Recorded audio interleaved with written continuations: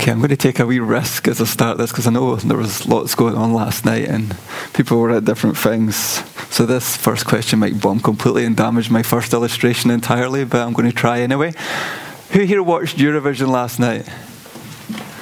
Brilliant. There's at least a couple of people. Fantastic. I'm so relieved that some people watched it. Not because you watched it, but because that means I can then ask my next couple of questions of my introduction. Did anyone manage to pick the winner? No, and I'm not surprised actually, because I have to say when it was Ukraine that won, my memory is right, isn't it? Yeah, Ukraine won. When they performed that song, I thought we were being punished for some reason or another. And then they won.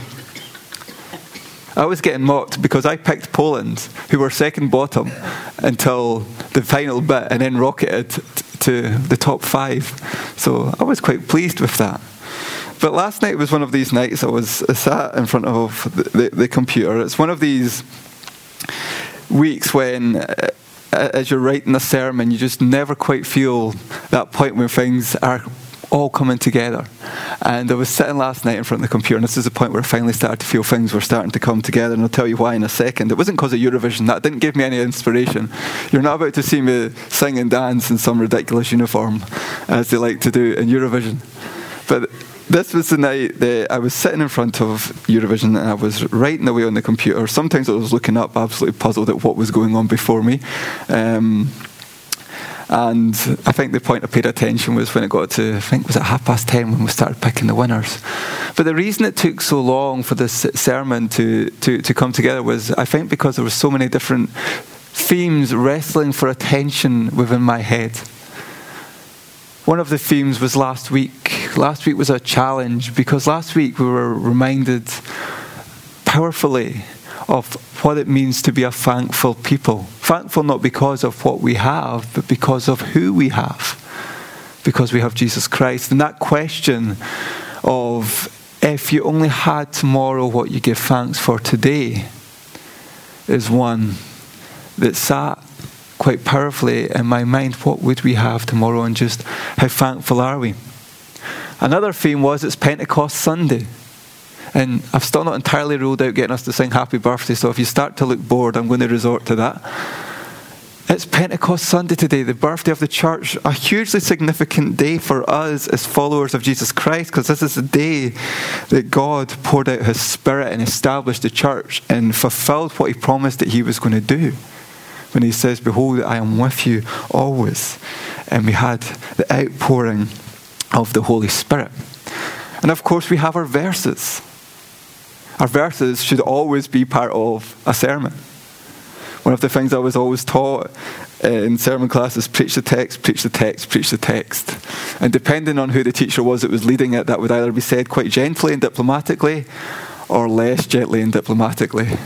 And sometimes they didn't miss and hit the wall. So the text is important as well. But the other theme that's hitting me this morning is life. Life. What are we preaching these verses into as a community, as a people of God this morning? So there are 4 different themes that have been wrestling in my mind this past week. And I would hope I've managed to balance them all as we go through the sermon. If you think one won over the other, then don't tell me, because I've tried to balance them. So you can just share that in the midst of yourself. But we have in our verses this morning brilliant verses of hope. Verses which tell us that one of the things our identity is to proclaim the excellencies, it says in these verses, the greatness of him who called us out of darkness and into marvelous light. That we are a people because of that. Once we hadn't received mercy, and now we have received mercy.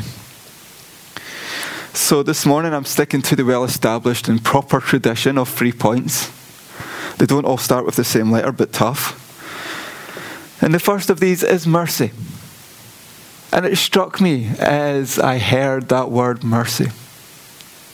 Do we feel like a people who have received mercy this morning? Is it an attribute or a concept that we feel well familiar with? what is it this morning? As I said mercy, it would be a huge assumption for me just to stand up and talk about mercy as it's a given that it's something we all feel and that we're familiar with. But what is it for us this morning? Because the reality is, as we speak about mercy, we speak about mercy into a harsh world.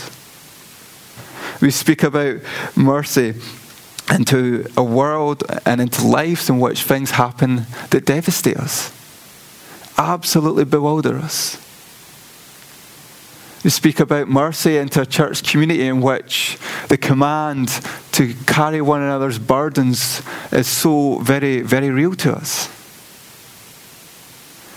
Where we see people with illness and we're praying for miracles and we're not actually seeing them happen. So we know that then we keep on praying. We see people with threats over their jobs or that they have lost their jobs. We know of people in this church that are praying with all that they have for their families because their members of their families are suffering, and still we're waiting for those prayers to be answered as well. All of this kind of stuff we're wrestling with as individuals and followers of Jesus Christ this morning as we sit here. And we sit here, and now we are reminded of mercy. How familiar do you feel with mercy this morning? Do we feel it powerfully, or do we feel sometimes we're at that place where we're almost on the ropes? And I'm resorting to the boxing metaphor now, and one more punch and we might be down for 10. When our prayer to God is actually more a plea, no more. This is enough. What would mercy mean for us this morning? When Peter speaks of mercy, he of course is speaking about us as a people who have received mercy. And in his mind he's speaking about the mercy of God. The mercy of a God who, in spite of the choices we made prior to knowing Jesus and those that we've made since we've known Jesus, determined to bring each and every one of us near to him. And he did that through Jesus Christ. We have received the most remarkable form of mercy because God has brought and drawn each and every one of us to himself. That is mercy. But I wonder just how powerful that mercy feels when we go through the storms. I really liked the children's talk this morning because it very much sits with parts of this. Sometimes the storms hit us. Sometimes we don't even see them coming. That was one of the things about the lake that these fishermen kept trying to fish on. The storms could come out of nowhere. And all of a sudden they would find themselves in perilous and dangerous situations. And Jesus taught Peter that most valuable lesson in the midst of the storms, to keep our eyes set on the one who does deliver us that mercy. And I think it's also mercy that we are sat here this morning. I would be bold to stick my hand up and say just how many people, when we first woke up this morning after a busy week and after all that the week might have brought, we're like, yes, church this morning, let's go. Probably not many of us would get up. We've got kids to get ready, we've got things to do, maybe clothes to iron, knots to get out of kids' shoes that you don't know how to get there sometimes, teenagers to pull out of bed, which sometimes feels like you're having to pray and try and resurrect the dead. All sorts of different things going on that makes things busy. So it's a mercy that we're here this morning, because sometimes we don't actually feel, I actually want to be there this morning. But we have that inner compulsion to gather as God's people. And it's a mercy we're here. Not just because of the person you're sat beside, who I'm sure is awesome, by the way.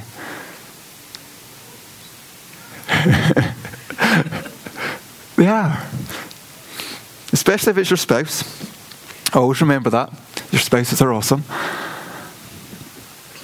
It's a mercy because we gather in the presence of God. And as we gather together as God's people, we might gather a bit disjointed, we might gather under-caffeinated, we might gather over-caffeinated. I think I'm heading towards the latter this morning, but that's no bad thing for me. But we gather in God's presence. And if Pentecost Sunday reminds us of anything, it's we gather in the presence of a God that does the remarkable, that does the amazing. These disciples, they gathered flummoxed, not really knowing what was going on, but sticking to what they knew, which was to stick together and pray. And they did that. And God poured out His Spirit, and the church was birthed. So this morning we gather. We might be flummoxed. We might not really know what to do with the situations that we might find ourselves in. But we know to pray. We know to keep on gathering. And that as we do these things, that same God, because it's the same God, He's not on holiday. He's not changed the job description. It's the same God. He's here this morning. And much like He could do 2,000 years ago, God doesn't get tired. He's not like, I've been dealing with these people for a couple of thousand years. I'm pretty drained now. No. It's the same God, the same power, and He's here with us this morning. It's a mercy that we are gathered as God's people this morning, because as we gather together as God's people, God can do remarkable things. It may happen as we're praying, it may happen as we're singing songs of thanks, it may happen through the sermon. God is here, and He can do the most amazing things with our lives. It's a mercy. It's a mercy because these verses say that we're God's people. You know, life throws all sorts at us. Some of it is fantastic. Other parts, less so. But no matter what happens in life, and no matter the mistakes that we might make, some of us might have made massive mistakes, might have fallen so hard we weren't sure if God would actually pick us back up. But no matter what, these verses tell us we are God's people. No matter the week we've had or the week we will have, no matter the situations, we are God's people. And Pentecost tells us that this God who has claimed us as His own, you know, we all have possessions. And I think it was last week or the week before we were talking about the possessions, and we're not the tatty old slippers in the back of the cupboard. But we all have possessions that we own but don't really take much to do with. Whether it's the jeans that you once bought and no longer use. Whether it's a shell suit that you've kept but never knew if you were ever going to be able to use it until Eddie brought out his 70s and 80s night. There are possessions that we have that we don't have too much to do with. When God says we are a people of His own possession, it's not so that He can leave us to the side. Pentecost tells us that that's not the case. God instead pours out His Spirit upon us. Draws us nearer and nearer to God. And brings us into a relationship with Him where we can call Him our Abba Father. There is intimacy there, the intimacy of a relationship of people, us and our God. So there is mercy. But these verses tell us also we are a people. What kind of people are we? This morning we are many different things. As I look around this room, we have engineers, we've got nurses, we've got chaplains, we've got coaches, we've got all sorts of different things. We've got programmers, we've got grandparents, we've got parents, we've got brothers, we've got sisters. Some of us are young, some of us are older. And I'm looking down as I say those so nobody can say I looked at anybody at that point. We might be happy, we might be sad, we might be frustrated. We might be disorientated. We might be stressed. We could be many different things. But one thing we are that's never going to change, because caffeine wears off. Happiness sometimes is sadness. Sadness can turn to joy. But one status that's never going to change, and all of that, is that we are God's people. That's now, and it is for eternity. God has brought us near to Him. And Pentecost does remind us of that. We've been brought close by the blood of Jesus Christ. We sang that song, Boldly I Approach. And we can approach God boldly. And it's not for some sense of arrogance or unawareness of holiness, but it's because we have faith in His Son. And Jesus tells us that He has brought us back to the Father. Pentecost powerfully puts an exclamation mark at that as God's Spirit is poured out in that powerful way, as prophecy after prophecy is fulfilled and God's Spirit is poured out on all people. Anyone who knows Jesus Christ is sealed with that Holy Spirit. He is in us. So as we sit here this morning, there are many different things that we are, many different roles that we play. This one doesn't change. You're God's. You're His child. You're beloved. And the God that has claimed you as His child, will never leave us nor forsake us. Life will throw a lot our way. But it can never change this status. There's nothing that can change this. Nothing can take our faith away if we don't let it. It's one of the few things that we have that we can actually hold tightly to. That faith that we have in God. So do you feel this morning like God's child? Are we familiar with mercy in a world which so often doesn't show it? We have mercy because of what Jesus Christ has done for us. We have mercy because we have a God that's reached out and drawn us to Him. We have mercy because that God has drawn us into a people. We are that people this morning. As we sit here, some of us looking like we've got a lot of zeal and we're ready for it, whatever Sunday brings. Others maybe need that cup of tea afterward. We've got some people who I know, and is it wrong to confess I'm envious, or off to see the Rent Collective tonight? I didn't know that when I picked Boldly I Approach, by the way. Is that a coincidence or a God incidence? I'll let you guys decide. Sat here this morning, whatever your week has been, whatever next week will be, you're God's child. You're part of His people. And you know, as I say we're part of God's people, being part of God's church it's a miracle, let me tell you that, because the only entrance into God's church is for faith. And faith is a gift of God. So it's a miracle that we are part of God's church.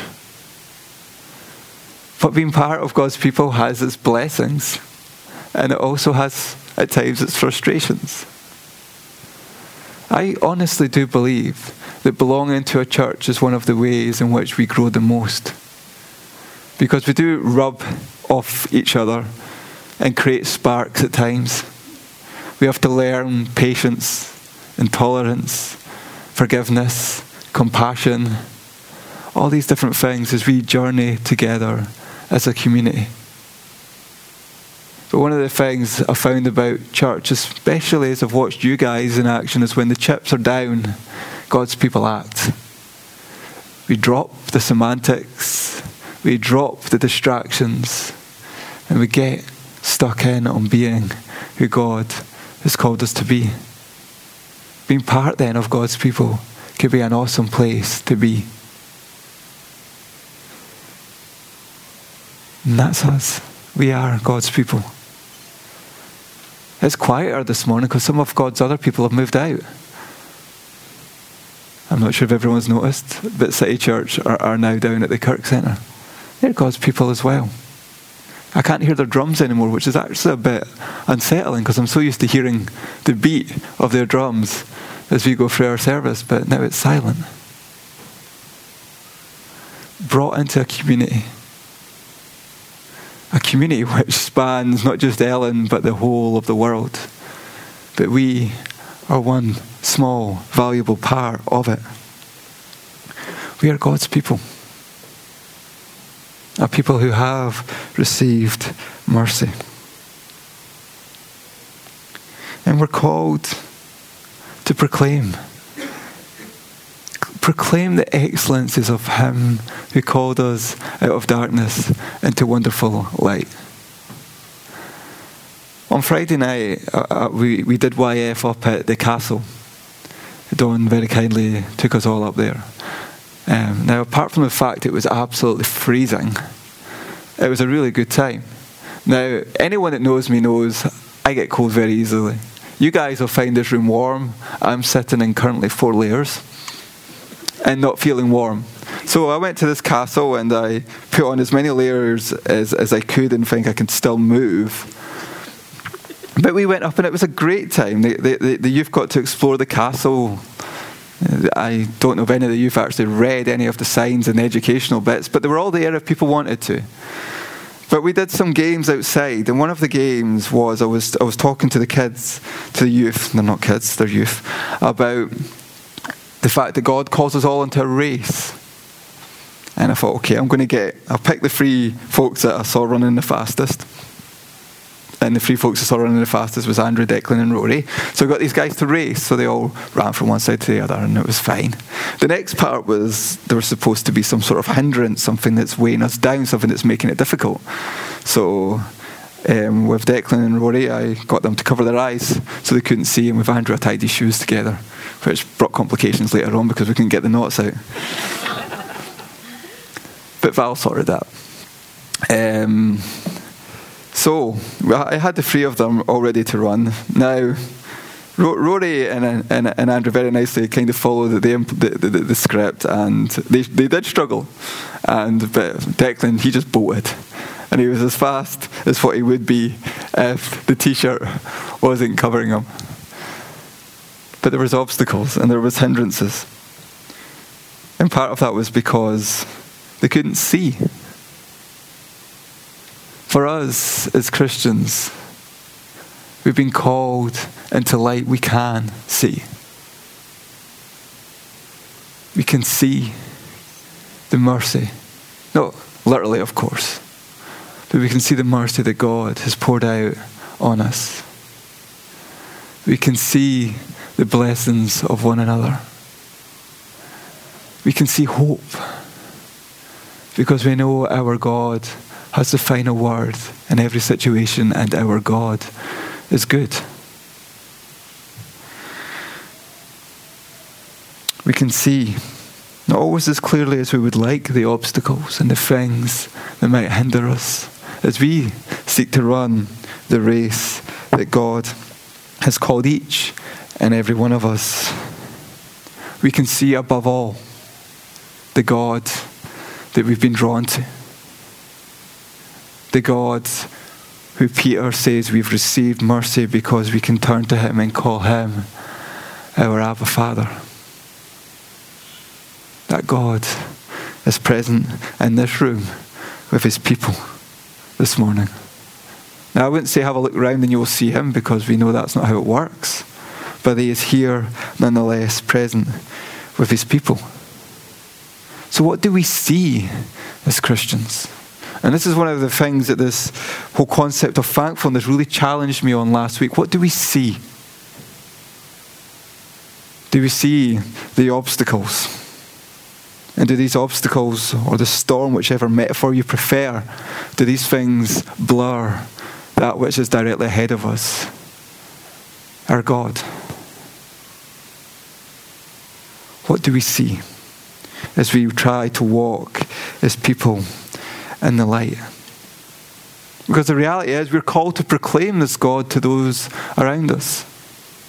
And in the difficulties that life brings, it's so beneficial to us to have a real clear grasp of our God and what He has done on each and every one of our behalves. It's one thing when we're proclaiming to people God, but we're kind of like, I've found this God. He's sorted sin, but life got a lot harder since I followed this God. You can come to Him, but I'm not promising it'll be easy. Of course, all of this is true, but we're losing sight of just amazing things that God has done. Or can we proclaim one who poured out remarkable mercy on our lives? Not that means that we ignore the stuff that life throws at us. Please don't do that. That's not good. But that mercy becomes one of the rocks on which we stand as we journey through the difficulties that life can throw at us. What do we proclaim? Do we proclaim the love and mercy of God to those around us? By how we live, by how we respond, by what we say, by what we share? Is it law? Are we still struggling and find it easier actually to point out the failings of society and not talk about the solution? One of the sayings that's always struck me was one from Hudson Taylor, who pondered, why do we spend so much time as Christians talking about the problem of sin and not the solution? And there is a very powerful truth in that.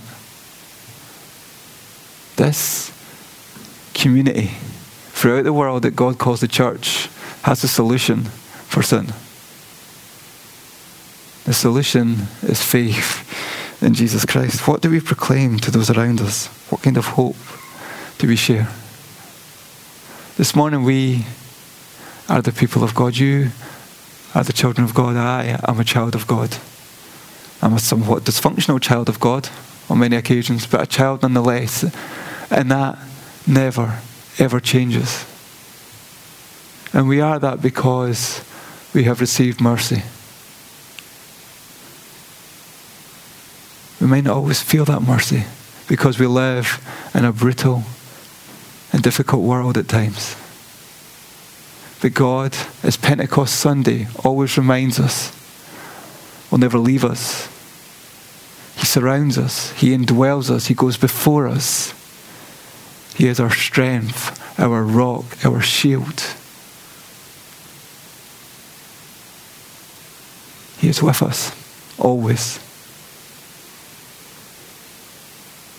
So we go into life with that God, with His mercy.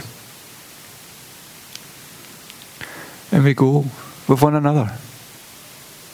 Have a look around this church, just for a wee second. This is when I know when people are paying attention. These are the people that God has set you on a journey with. The people who will carry our burdens when the chips get down. The people who pray for us and love us and sometimes frustrate us. But we are with one another on this journey. And it's all bound together by this God that's done remarkable things through Jesus Christ. Trust Him. And to pinch once more what Alan said this morning, let's keep our eyes set on Him. Let's, as we've been challenged by the persecuted church, develop thankful hearts. Let's hold tightly to God's mercy when life throws what life throws at each and every one of us. And have hope, because we know our God is powerful. Our God will be victorious. And our God will never leave us nor forsake us. You are His child now, and always. Let's pray.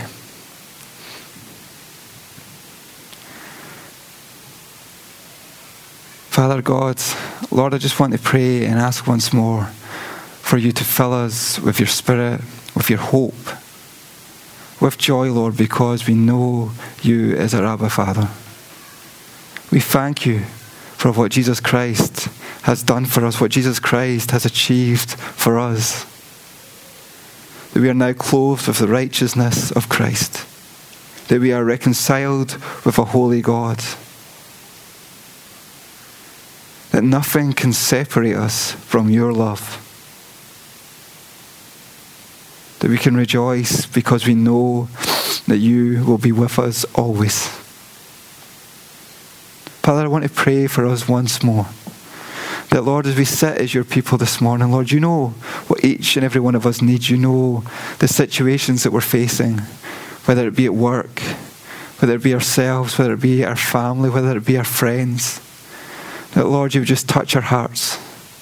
That you would fill us with hope.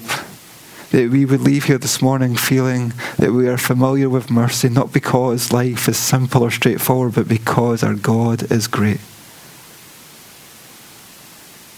Lord, we pray that we would see you answer prayers in powerful ways. We pray that you would use us in mighty ways this coming week to bring glory to your name, to bring hope to those around us, to encourage one another. But above all, Lord, we just pray that we would know your presence with us. That we would know just a little bit more what it was like on Pentecost when God moved in the most remarkable ways. We pray this in Jesus' name. Amen. We're going to close our service by singing a song